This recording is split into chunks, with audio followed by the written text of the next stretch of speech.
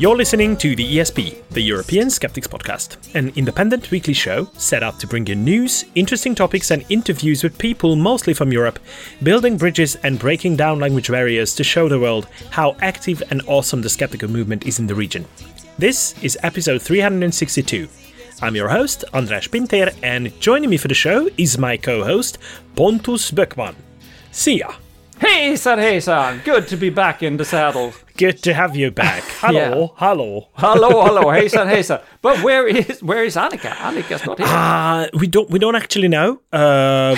She gone missing. Yeah. People just come and go these days, apparently.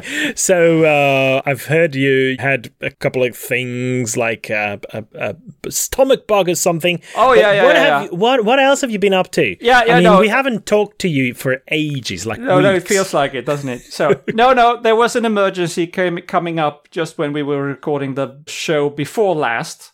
So I couldn't be there. And then I was fully prepared to come back last week, but then I had a stomach bug, and let's not go into that detail. It was not pleasant. But it was just for a day and a half, or maybe 2 days. So I was fine. I'm fine now.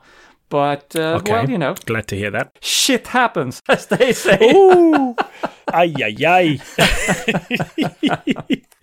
You know, when we were traveling around together, I mean, we spent almost 2 weeks together. We kind of got used to each other's terrible jokes. Yeah. But, yeah. It was good. It was good to get to know each other like that. We haven't, I don't know if we've talked about that, but we haven't spent time like that before, ever. People may not be aware, but we are doing this remotely from different countries, and we do meet up once in a while, especially before COVID we did. But Australia was 2 weeks very, I almost said intimately connected, and we shared rooms and all of that. And it was a good opportunity to actually get to know you, András, right? Yeah, likewise. And I know I can be sometimes a little bit too much in person. Kind of have that feeling occasionally, but that's normal, right? So we really spent a lot of time together. Yeah, we did. So, yeah. And by the way, whoever's interested in the details of our tour can read about it on Skeptical Inquirer, because Annika's article is now on Skeptical Inquirer about our tour. And it was really nice reliving the memories through reading that article. Yeah. It was a lot of fun. And we thank again all the Australian friends of ours who made that happen, because you guys were amazing. Yes. And I can also personally thank the New Zealand skeptics that I met. You didn't meet them, but me and Claire Klingenberg, we went over to New Zealand for almost a week, and that was great. But I've mentioned that before, but again, we had a lovely time there as well. Poor people, they just lost a prime minister of significance. I mean, she's been such a great example to women all across the world. And now everyone is talking about that. Yes, and it was a bit unexpected, wasn't it? It was just 6 months before election or something like that. And sad to see her go. To be honest, I don't follow New Zealand New Zealand politics, I should say. But so I don't know exactly where she stood politically, but internationally, she made a very good impression on everyone. So. Yeah, and she was the head of Labour, so that tells you a little bit of where she stands politically speaking. But I think her down-to-earth kind of attitude with her very nice personal touch, I think that was her power. And I would like to see much more politicians like her, to be honest. Right. Yeah. All right. So one thing happened when I was away. Before we get to the meat of the show, I'll have to talk about back to Europe then. Yeah, back to Europe, back to Sweden. The VOF, the Swedish Skeptics, announced the awards for the Confounderers of the Year and also for the Enlightener of the Year. This is the two different awards that the Swedish Skeptics give out every year. So confounder, I know it's not a very good translation, but to me it sounds funny, so I say it. I think the meaning gets across. So if we start with the confounders, because there were actually two people, they had two organizations, I should say, that got to split this. It was the two evening papers called Expressen and Aftonbladet. Probably doesn't mean a lot to us. Well, to the Swedish listeners, they know what it is. They are big, so tabloids, evening papers, and they are very well known. They got the Confounder Prize because of their repeated reporting of anecdotes of people who feel that they've been helped by unproven and alternative remedies, or whatever you should call it, special diets, special things like that. And what they have promoted indirectly by reporting on these anecdotes are banning all white sugars. And white sugar isn't good, but it doesn't cure cancer to cut it out, right? And other things that are unproven. They have especially focused on both of them actually, on it's a mouthful. Hypothyreosis. I think that's how I pronounce it. It's also called underactive thyroid or hypothyroidism. So this is about... yeah. Okay. Now I understand. You know what it is? Okay. Yeah. The thyroid is this special organ that you have in your throat, not in your throat, but around your throat. And it is responsible for a certain hormones and stuff. And if it doesn't work properly, then you get ill. And that's serious, but you don't cure it by cutting out all white sugars in your diet. I mean, don't eat too much sugar anyway. That's not the point. The point is you can't cure it by homemade remedies, and that's the impression you get from their articles. And reporting on people's subjective perception of what may or may have not helped them is problematic. It creates confusion in several ways. First of all, we know that people sometimes recover spontaneously. So it may not have to do with whatever intervention they had. Second of all, some of these people may be self-diagnosed or even misdiagnosed. So how can we know what ailment they were recovering from? They think they had this hypothyroidism, but maybe it was something else. And this is not to dismiss their own experience, because it is very, very convincing.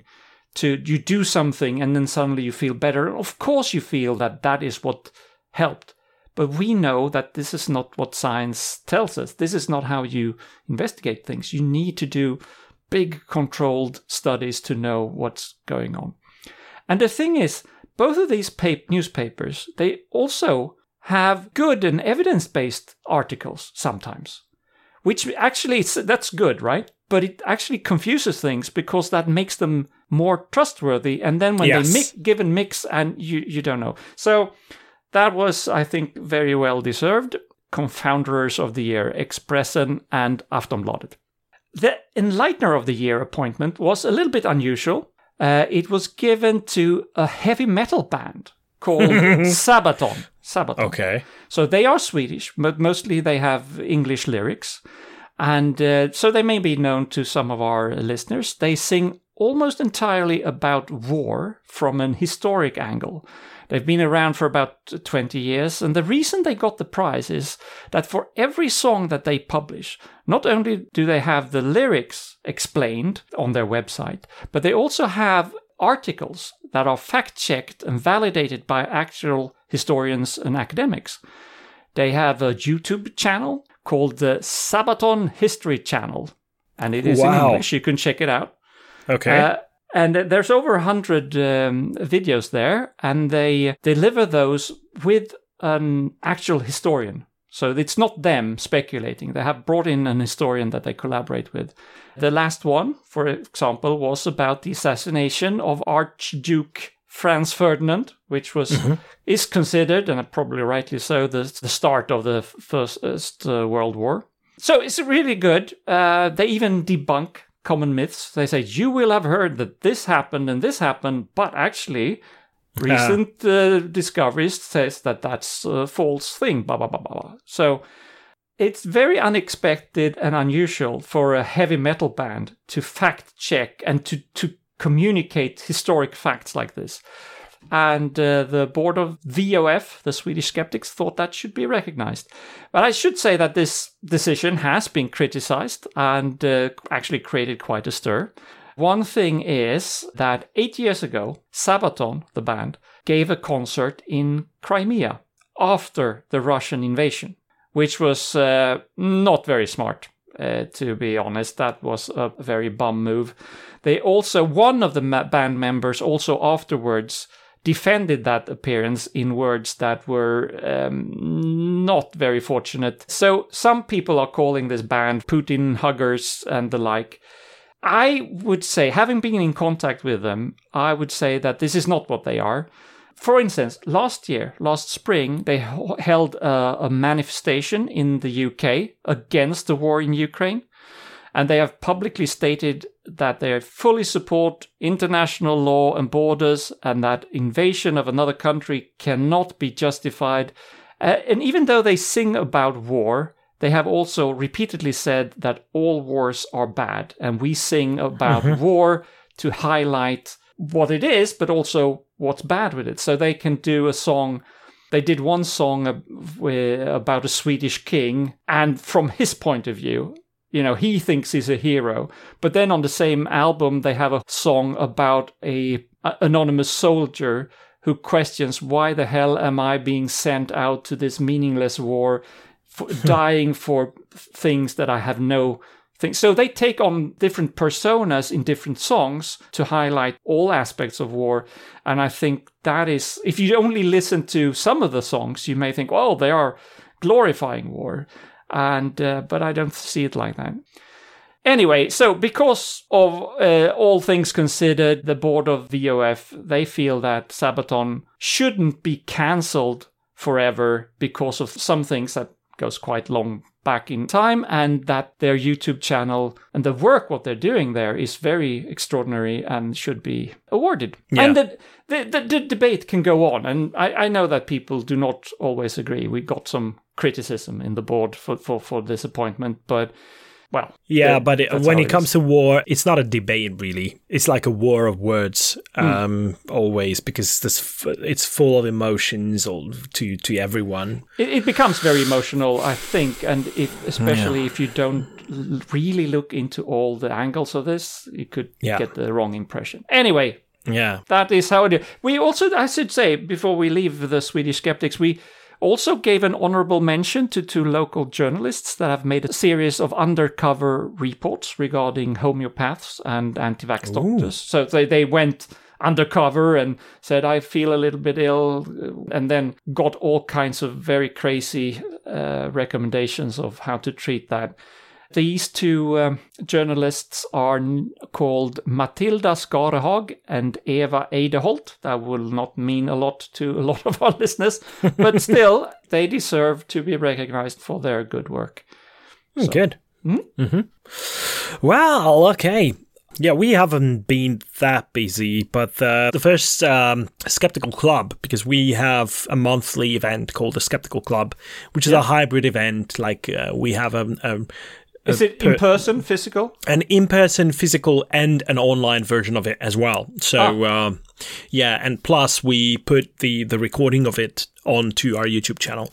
Mm-hmm. And in November, we had someone talking about misinformation about the war in Ukraine. Mm-hmm. And, oh boy, first of all, it has a lot of views, so that is quickly becoming our most viewed video on YouTube. Oh, really? But it's stirred up quite a controversy on the comment section, so it's ridiculous. Not mine though. So I gave a talk, like an introduction to skepticism to kickstart the year, and luckily, this was the first event since we started it after COVID. Since COVID, I should say, probably, because it's still not over yet. Not really, no. Yeah. So, but it was very well attended in person as well, which I was very happy about. And next week, on Monday, we have our usual monthly radio appearance as well. And we decided to do something very different this time. We're going to be doing a radio Q&A for the listeners of the radio. And I'm really looking forward to that. Interesting. See if you get any trolls or if you get sensible questions. Yeah. Oh, and I have to tell you one more thing, but I know it's getting really, really long, this introductory part of the show, but I have to tell you about my latest experience with the wonderful nature of science and what it can be used for. A couple of years ago, I first heard about the analytical methods that can be used to determine the authenticity of a painting.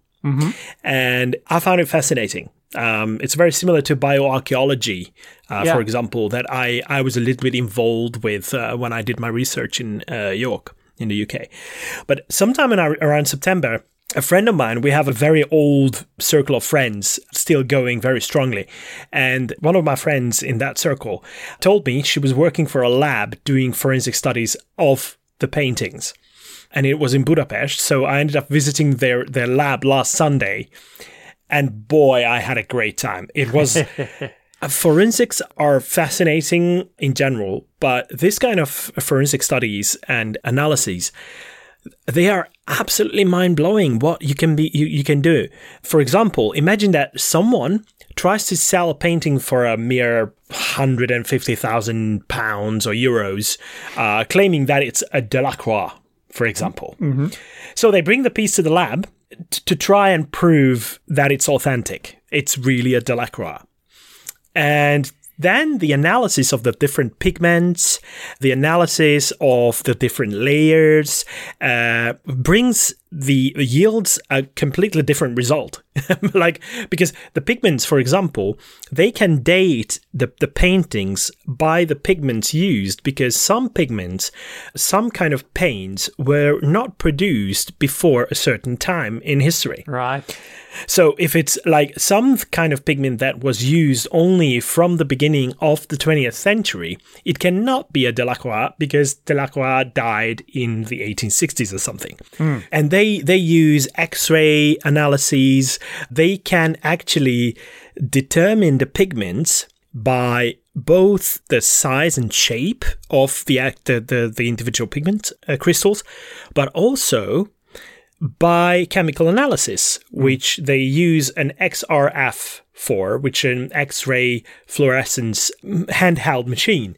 And it's really like something out of a sci-fi. I've seen that before, I've used it before, but it's still amazing that you shoot with it, like with a gun, and then it tells you the chemical composition. But it's non-destructive. It's non-destructive. It's strictly non-destructive. Yeah, I hope and when it comes to the chemical composition, because I want to avoid people criticizing me for being inaccurate about my explanation, it's the elements above the atomic number of 14 that can be found with this.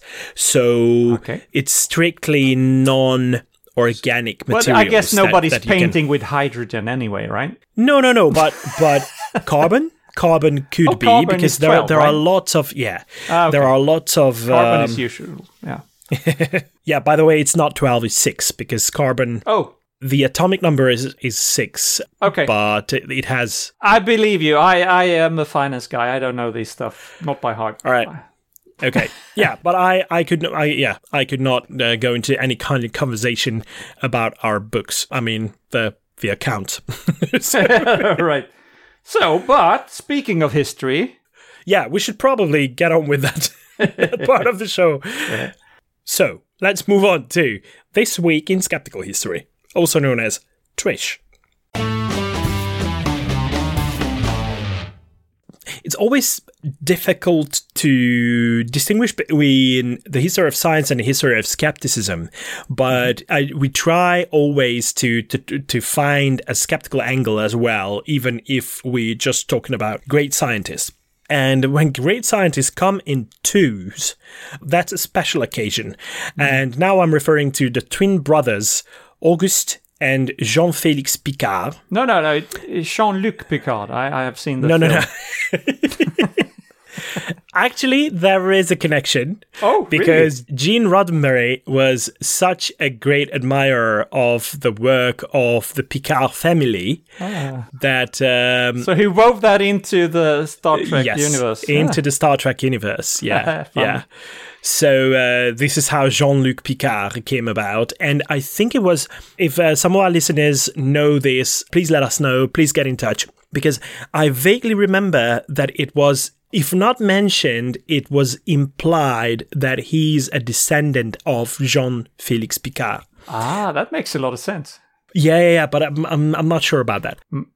Okay, so the occasion on which we commemorate the brothers, Auguste and Jean-Félix, is that they were born on the 28th of January, 1884. And they were born in Basel, in Switzerland, current-day Switzerland, which was, back then, it was like one of the most enlightened cities in Europe and like a refuge for people who like to think differently. And the Picard brothers went on to study at the Swiss Institute of Technology in Zurich, but one of them, Auguste, remained in Switzerland for a while, then moved to Belgium. But the other brother, Jean-Félix, he went to America. So he's often referred to as American, but he was Swiss originally. So what did he do? Actually, both of them dealt with heights. So they were fascinated by heights. And Auguste became a physicist, while Jean-Félix became a chemist and a chemical engineer, basically. They were both dealing with how to reach very high altitudes, and Auguste was fascinated by the depth of the ocean as well. So he built equipment to be able to do that. When it comes to altitudes, high altitudes, in the 1930s, there was a bit of a race for height. Poland, Spain, the United States, they were all competing with each other to capture and hold the world's absolute altitude record. So what records are we talking about? When it comes to the airships, for example, that were used in before the First World War and around the First World War, and between the two, we all are familiar with the Hindenburg and the catastrophe as well. But the record altitude that could be reached was about 7,800 meters. So it wasn't really high. Well, what these guys managed to achieve, Auguste especially, he could go up to 53,000 feet, which is about 19 to 20,000 meters above the ground. Yeah, that's higher than your normal airliner, right? It is like twice the altitude. Yeah. Almost twice the altitude. So how did he do that? And how did they do that? Because both of them were involved in that business of reaching the skies. And Auguste devised something that was called a bathyscaphe. And the bathyscaphe was like a sphere that was built strongly enough to be able to withstand large pressure differences. So the outside and the inside pressure, the difference between the two was very significant, especially if you wanted to be able to hold a living, breathing person inside that.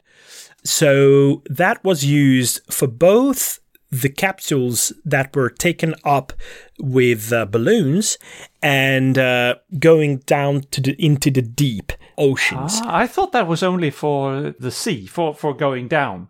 But you used it also for balloons. The original sphere that he used in the bathyscaphe, which was the one going down into the ocean, that was, by the way, it was called the FNRS, which was named after the Belgian Institute, which was called Fonds National de la Recherche Scientifique. So it's the National Fund for Scientific Research, I think the translation of that is. He could have thought of a more catchy name for that thing, I think. Yeah. Boatface was taken, I'm sure, already then, but something like that. Actually, his son Jacques, he continued building these bathyscaphes, and he named one of them TheESP. Actually, it was built by Auguste, but he further developed it. And in the 1960s, actually in 1960, Jacques Picard and Don Walsh, they were the ones reaching the deepest ever place on Earth, the Challenger Deep. They came up with more than 11,500 meters of depth, but then it was recalibrated, and now we know it as about 10,911 meters. And they found a couple of living organisms down there, so like fish, flatfish and all that, proving once and for all that even at that depth, under that high pressure, animals can live, so life can exist.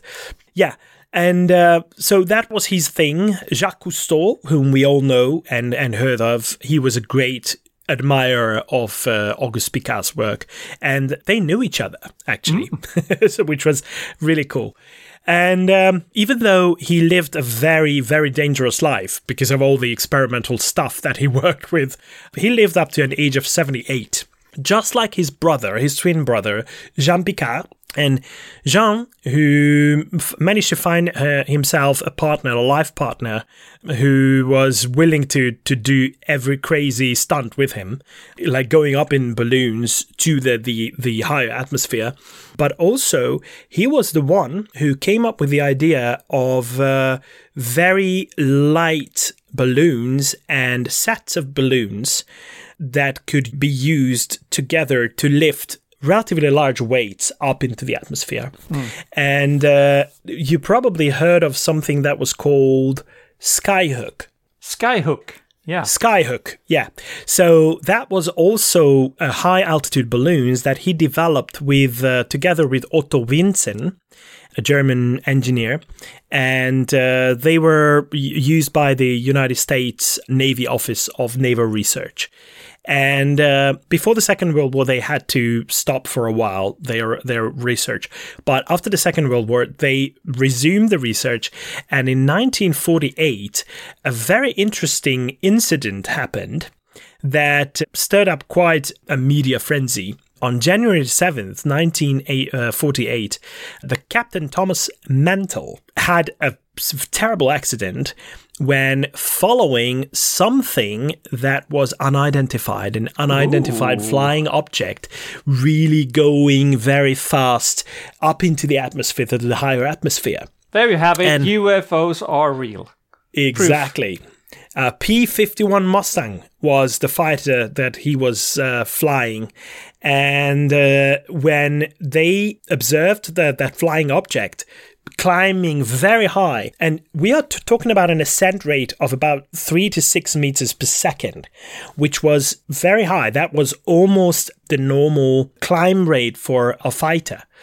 But it was not moving like a plane. It was just going straight up and nobody expected that to happen because it was really secretive. It was a secret research that they were doing. Yeah, and he went so high up that he broke formation and he followed the balloon from the distance, tried to keep up with it, and he ended up going so high up that he lost consciousness and blacked out and started a rolling dive with the plane, and he crashed. So obviously the media picked it up. It was all ready to go. I mean, it was one of the first UFO incidents recorded in the middle of the 20th century. And it was probably most likely based on that balloon that they were experimenting with. And those balloons are probably still the most frequently seen unidentified flying objects that trigger UFO sightings. Isn't that fascinating? It is, yeah. And we know a lot about the higher atmosphere because of that kind of research, that those balloons could be sent up. I mean, we're talking about balloons that were made out of latex, rubber, and plastic. Really cool stuff. Yeah. So, happy birthday, the Piccards. And it's nice to think of how it's all connected to Jean-Luc Picard as well. Yeah. All right. There is something that we haven't done in a while. And I wonder. He's calling for it. So, have you got something to poke the Pope for, Pontus?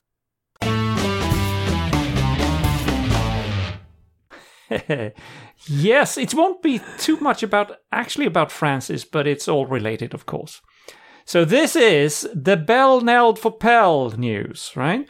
Ooh, Pontus pokes Pell. Yes. So this has been a while, but I've been away, so I'm sorry. But so you've probably heard about this. But Australian Cardinal George Pell, protector of paedophiles and also an accused, convicted, and then quote-unquote exonerated paedophile himself, he died unexpectedly on the 11th of January. He was 81 years old, so no spring chicken, but it was still a surprise. He attended the funeral of Pope Benedict just a few days before, and he apparently died after having had a cardiac arrest following a hip surgery. So it wasn't expected. Regardless of Pell's own guilt, there is no doubt that in his career he was much more interested in protecting the quote-unquote reputation of the Catholic Church than making sure that people and children were safe from sexual predators. There are several examples where he could have removed known pedophiles from office, but he did not. He was heavily criticized in 2002 for suggesting that abortion was a, quote, worse, more scandal, end quote, than Catholic clergy abuse of young people. So, he was very conservative, strong opponent of same-sex marriage and homosexuality, also abortion and contraception, all things that I think, and we all sensible people think, should be basic human rights. He was in charge of the much criticized so-called Melbourne response back in Australia, which was supposed to respond to claims of clergy abuse, but didn't actually accomplish very much. This was in the 90s, and when he was Archbishop of Melbourne, Australia. He rose in the ranks of the Catholic Church and was put in charge of finances by Frankie in 2014. At the time, he was considered the third most powerful figure in the Catholic Church after Francis himself and also Pietro Parolin, who is the Secretary of State of the Vatican. Now, there was a funeral service for Pell in the Vatican on 14th of January, and he will then be buried back in Sydney on 2nd of February. But the Victorian Premier, Daniel Andrews, stated very early and very clearly that he, quote, could not think of anything more distressing, end quote, for victims than a state funeral for George Pell back in Sydney. So no state funeral for him, and that is saying something. So we have talked about Pell, Cardinal Pell, many times before, so no need to repeat all that, except to say that all's well that ends Pell. We also have, there's some more trouble also for the Vatican that has happened in my absence here. There is the so-called trial of the century against the Cardinal Becciu and others, where witnesses are now openly contradicting each other. But this is very complicated, and I think I will come back to this when we know more, and I think this can take time. This trial will probably drag on for years, unless it's dropped altogether, because it's such a mess. The prosecution has done a lot of mistakes. There's been accusations of Francis indirectly affecting the trial and all of that. I don't know if we will ever know the truth behind this. Then we are also waiting for progress in the investigation into what happened to the so-called Vatican girl. This is a girl, young, I think she was 15, Emanuela Orlandi, who disappeared in 1983, long time ago. And that this incident, or this crime, or what it probably is a crime, but the Vatican has now very reluctantly decided to look into this again. I think I've mentioned this before. Nothing has happened on that yet, but we are waiting what's going to happen. And then we have, of course, some other things like the Vatican investigating rumors of a quote-unquote sex party at Newcastle Cathedral in the UK. The Dean of St. Mary's Cathedral allegedly invited worshippers to his living quarters during lockdown for some, well, after worship good times, I think we would call it, at least for him personally. Didn't go well for him, though. He was called Father Michael McCoy, and he actually killed himself already back in April of 2021 when he realized that there was an investigation ongoing by the police. 2 years later, the Vatican has now decided that perhaps they need to look a little bit into this. So they've opened an investigation. I don't think they were very eager to do so, but they felt that they had to. So I would say, summarizing the last couple of weeks for the Vatican, pretty much business as usual for Frankie. And the story continues. Yeah, they haven't changed a bit. No. But you have grown to be able to badmouth recently dead people. Yes, I think, I don't know if it's good or bad, but... Well, we did have this, didn't I have that, the Latin saying the other program, the mortuis nihil nisi bonum? Yes. Don't speak ill about the dead or something like that. I don't subscribe to that. I do it. Yeah, me neither. I don't either, because it's you would just be part of the problem then. I mean, if you shied away from talking about that. So thank you very much for doing that. Thanks a lot.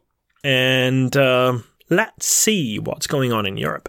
I mean, outside of the Vatican. For example, there is a very Catholic country that we need to mention here, and that is Poland. Heard of it, yes. And there has been in the last couple of days a bit of trouble brewing on social media for Poland. So much so that even high government officials had to step in and make a couple of announcements to clear that shit up.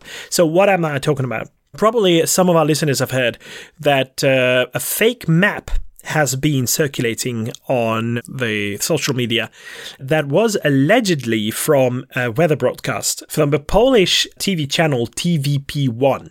The problem with that fake map is that it shows a historic kind of territory of Poland that was a little bit larger than the current country is, which is not small in and of itself.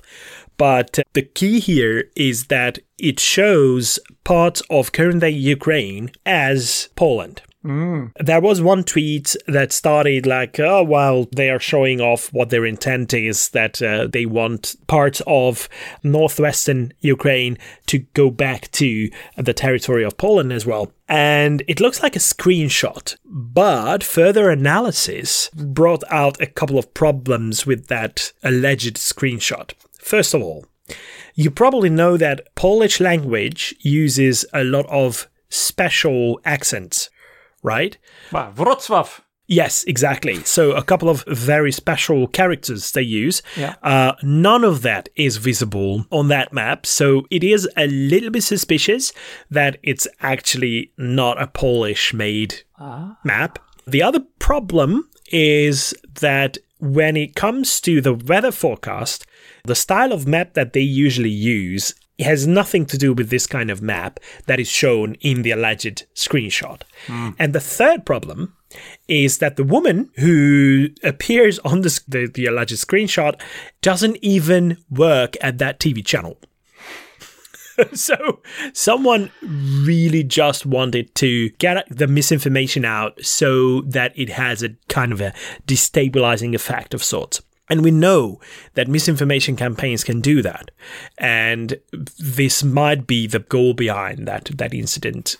Yeah, to try and suggest that Poland is about to annex parts of Ukraine is a bit far-fetched, I believe. But we are living in such delicate times that we need to deal with stuff like this and address these pieces of misinformation. A couple of Polish government officials did that too, like Stanislaw Zorin, in the name of whom there are several of those previously mentioned special characters. So I'm not sure I pronounce it well, but people listening to this, you know what you have to do. Please let us know how Stanislaw... Send in your sound files telling us how it's supposed to be pronounced. Yes. So he's the Secretary of State at the Chancellery of the Prime Minister of Poland. And he gave an interview to Polish press agency. Apparently, even the Kremlin started to run with this story. And obviously, they tried to twist it to their needs.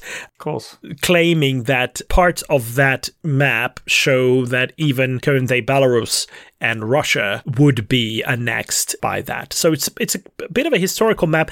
I wouldn't say I'm an expert on Polish history, but I don't remember what period of time that was, because it also says Slovakia, which didn't exist before as a country before the First World War, before the collapse of the Austro-Hungarian Empire. So I'm a little bit confused about that map as well.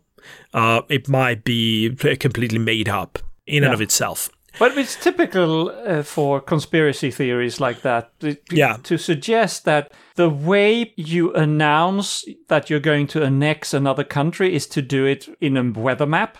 Yeah.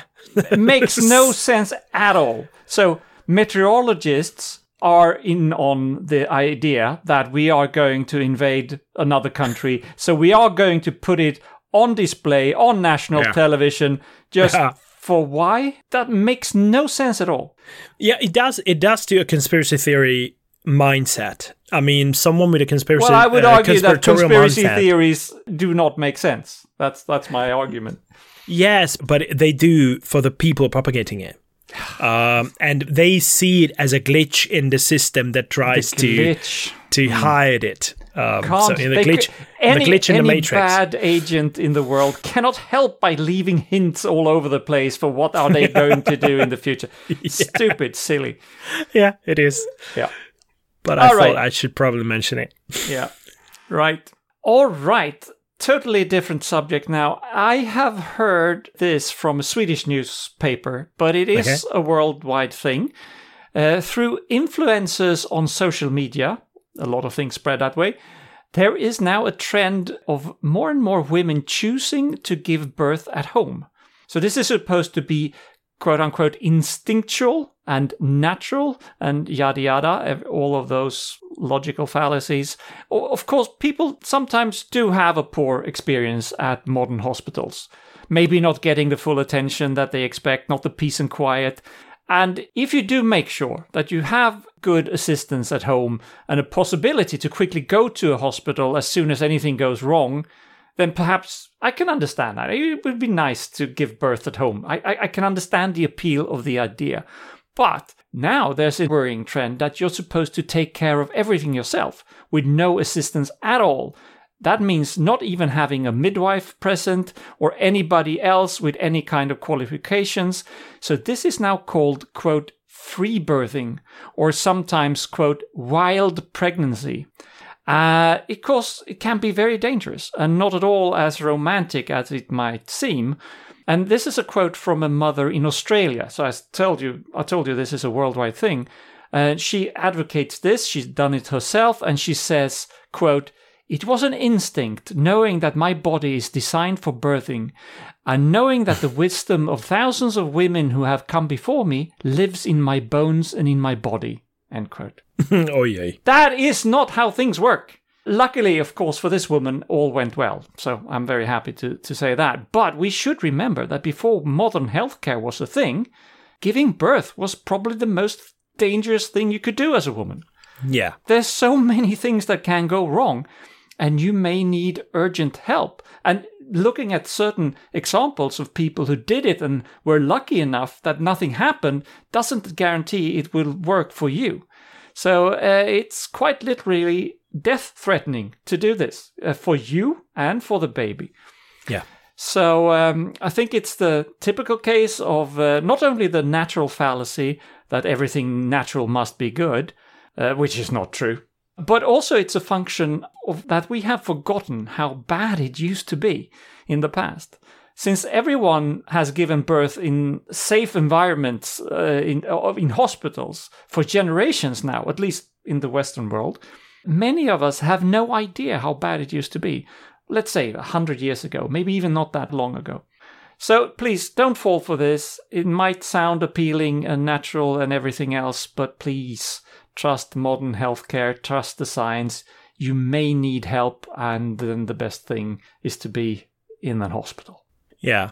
Yeah, or at least have someone qualified to assist with you. And some means to quickly get to a hospital if you need Exactly. to. I mean, have a car ready so you can be there in 10 minutes if something goes wrong. But it is safer to be in a hospital. I think I've mentioned before that my twin sister's daughter is almost the same age as Luna. Yes. Yeah. Her name is Nova. She was supposed to be born at home. Mm-hmm. My sister wanted a home birth. In the UK, you can do that with assistance. Yeah. So they allocate someone to you that will be there to help and ready to call it if you need proper help and need to be taken to the hospital. But she ended up giving birth in the hospital in the first place because there were a couple of things because of which they thought that it was a safer option.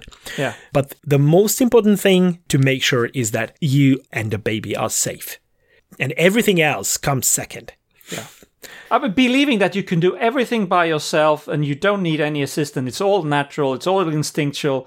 That may sound good, but no, it's not a good idea. So many women in history have died from giving birth. Yeah. Don't chance it.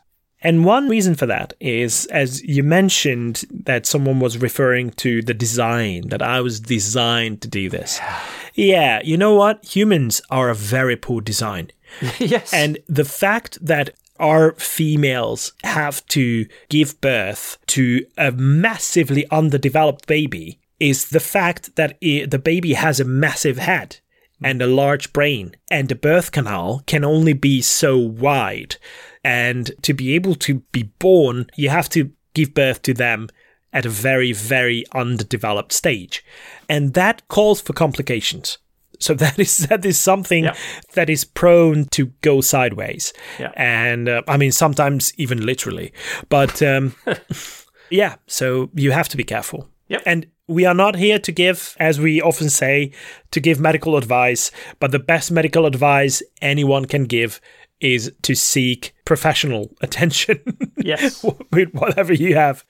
And we're not implying that giving birth is like any kind of illness. It's not. And being pregnant is not wrong, either. So. But it can go wrong, and you need help when something goes wrong.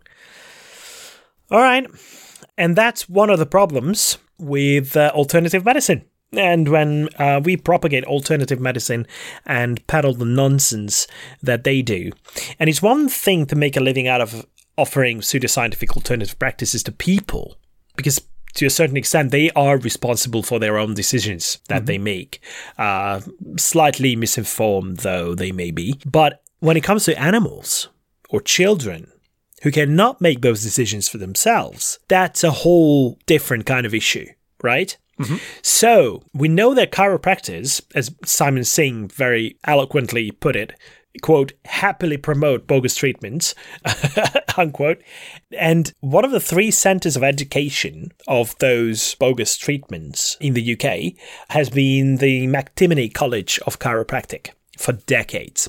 The institution was founded in 1972. That's the historical background. But now they take this madness one step further by offering a veterinary chiropractic course for their students. And they rejoice over the fact that now the students don't have to have any prior knowledge or training to become veterinary quacks, basically. So they're very proud. Beforehand, they would have had to go through the training as a chiropractor for humans and then specialize in other animals. Now they just provide the same thing for veterinarians or wannabe veterinarians. The other issue is that they keep referring to their course as a university program, but they don't specify the actual institution behind them. So I looked it up on Wikipedia, and according to the Wikipedia article, the actual wording is that it's validated by Ulster University. Well, Ulster University exists, and I looked up on the website of Ulster University, and it says that the college belongs to their Faculty of Life and Health Sciences. What the actual fuck? So it's a university college then, or at least works and advertises itself as such. thereby validating this nonsense. And that is outrageous. So I would gladly nominate them for a really wrong prize. And especially for now that in September 2023, they will start this veterinary chiropractic course. And it's for 4 years. Yeah. So 4 years of brainwashing into pseudoscience. Yeah. It doesn't matter how much bullshit you preach. If you preach it for 4 years, it's still bullshit. It is. It doesn't improve over time. And I can't, for myself personally, I can't get the picture out of my head now about a chiropractic trying to correct the spine of a horse. For some reason, I'm going to a horse. How the hell do you do that? Crack the horse neck whispering of horse. Horse whispering makes much more sense to me now. Yeah, right. Yeah. But they claim that the modules include anatomy, physiology, veterinary science, and all the clinical skills, which sounds fascinating. But my problem is that if it's all through the lenses of chiropractic, it's not going to be anywhere near science. Yeah. And these are scientific disciplines. And physiology was one of my favorite modules at university. I loved it. It's fascinating. But I would never want to listen to any talk from a chiropractic who teaches physiology, because it will be, I don't know, for some reason, call me close-minded, but for some reason I think it wouldn't be based on science. Yeah.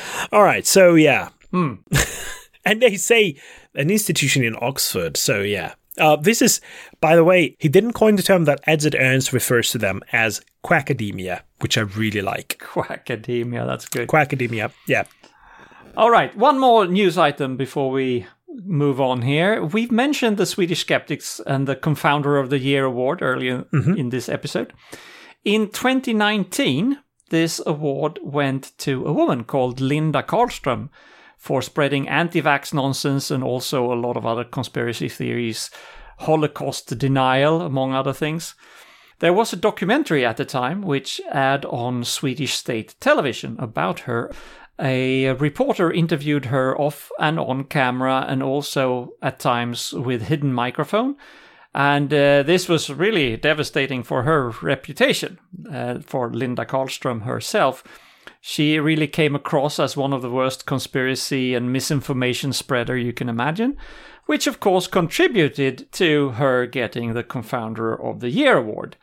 In any case, the news for this week is that Linda Karlström has sued the Swedish government for, quote, emotional damage and, quote, invasion of privacy, end quote, for allowing the Swedish state television to air that documentary. This is a civil suit. It's not a criminal one. But she feels that the Swedish government, rather than the Swedish TV network, is to blame for her suffering, and that the documentary, quote, inhibits the exercise of her beliefs and freedom of expression, end quote. So I'm not a legal expert. This sounds very dubious to me. I don't think this will go anywhere. I would be very curious to see what's going on, but on the face of it, I don't think she has a case. If she has the same level of knowledge about the law that she has about science and reality in general, I think she doesn't know what she's doing. We will see how this ends up. But since she was the Confounder of the Year awardee, is that a word? I thought we would mention it. And I understand that she felt very betrayed by this reporter who interviewed her, sometimes without even telling, but I think sometimes the end justifies the means, and it was very important to expose Linda Karlström as the misinformationer or misinformationer or confounder that she is and was. And she has done a lot of harm, and she's totally, in my opinion, totally delusional when it comes to how she sees reality, and she's doing a lot of harm. We'll see how this civil suit will end up. Good. I just realized that we could use the word misinformer. Yeah. Because the informer is someone who you get the information from. The misinformer is someone who you get misinformation from. Right. Right? That's right. Misinformer. Okay. I haven't heard that before. Me neither. So I just came up with it. You've come up with it, man. Nice. All right. Let's move on. And I understand that this week we probably don't have a really wrong, but a really right. That is correct. Since Annika is not here, I'm taking over. And I think, to finish off, I think we need some good news. So I turned it into a really right because I had a good candidate. This is actually a little bit old. It's from the 28th of December last year, but so we missed it, but here it is. The Norwegian authorities have decided to revoke Jehovah's Witnesses' status as religion. So what does that mean? In Norway and also in many other countries, including Sweden, authorities subsidize religious organizations. I personally don't think that's a good idea, but it's based on the, I think, erroneous notion that organized religions are a positive force in society. But when it comes to Jehovah's Witnesses, the Norwegian authorities opened an investigation earlier last year because of reports of forced exclusion of members and isolation of members that for some reason this organization didn't feel behaved properly. The investigation found other irregularities as well with the Jehovah's Witnesses. Well, you don't say. And the authorities have now stated that violations of children's rights and preventing members to freely leave the organization is in violation of the law in Norway. So this is not a criminal law. So what they're doing is not, well, at least this decision doesn't mean that the Jehovah's Witnesses has done something criminal, but it's against the law regarding faith-based organizations, which regulates which religions are entitled to government grants. So it's not a ban of Jehovah's Witnesses as such in Norway, but they will no longer receive any support from the authorities. So they're basically correcting their own mistake of subsidizing them in the first place. Yes, well, right?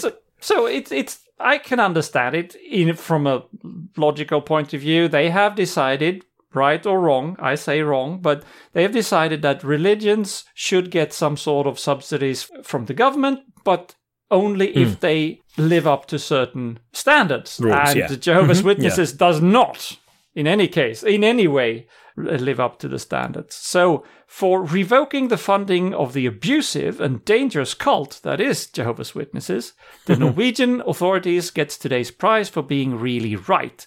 We now just wait for them to realize that no religious activities should be sponsored by public means, but at least this is a step in the right direction. Very good. Well deserved. Yeah. And if you want more information about Jehovah's Witnesses, we have an excellent interview with Lydia Finch, who is a survivor of this cult. And we interviewed her on episode 198. So look that up. Oh, that long ago. Oh my God. Yeah, it's wild. Okay. We're talking about 4 years. Yeah, we've been at it for a while. Yeah. All right. Thank you very much, Pontus. Thank you. And before we go, even though this is usually Annika's territory, I'd like to leave our listeners with a quote. And I found a very nice quote from Massimo Pigliucci, an Italian professor of philosophy. Yeah, they were referring to them, Massimo Polidoro and Massimo Pigliucci, as Massimo and the other Massimo at the European Skeptics Congress that was. Last year when we were there in Vienna. Yeah, and by the way, he agreed to do an interview with us at some point, so we should probably get around to do it. And the quote goes very well with what we have covered today, because we talked about the lack of data, the lack of research or proper results or properly executed research protocols, especially when it comes to healthcare. So I think it goes very well with all those. And the quote is, Once data are ruled out as arbiters among theories, those theories become pointless, just another clever intellectual game. End quote. Yeah. Well said, yes. Massimo. Yeah, he knows what he's talking about. Yeah, he's quite clever. Yeah. We should probably interview him. Yeah, okay. But not this time and not on this episode because it has become quite a long one, I think. Great to have you back, Pontus. Thank you. Hope we'll have Annika back as well next week. Hope so. But soon I will resume traveling again. So who knows when I'll be off. But I'll try to be on every time, even if I travel. Thank you very much for joining me today, Pontus. Thank you. Many thanks to our listeners as well for tuning in. Please keep doing so. And until next week, goodbye. Hej då. Vi slät. Tschüss.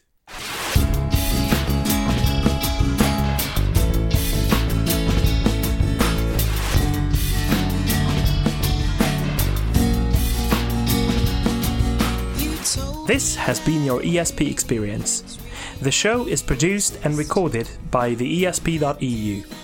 Join us again next time, but until then, please send your feedback, comments, or death threats to info@theesp.eu. We would also love to hear your ideas and suggestions regarding future episodes, as well as news from your country of residence that might interest others across the continent.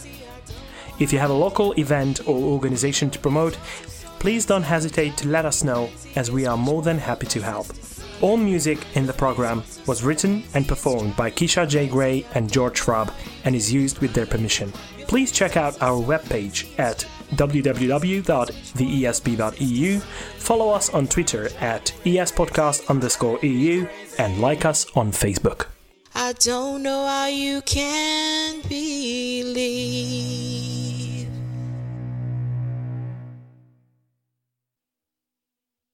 It's very unusual and expected.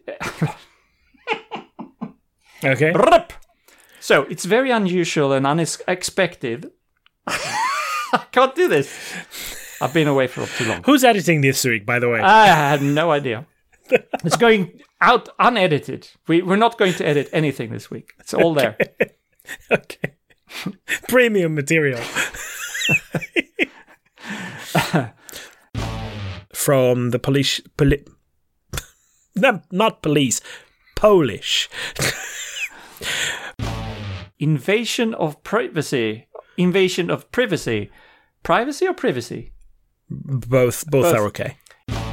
Religious infidelity. Religious organizations. But thank you very much for joining us today. Thank you. That was a bit weird. Yes, do it Putting again. it in plural. I already said thank you. So, yeah.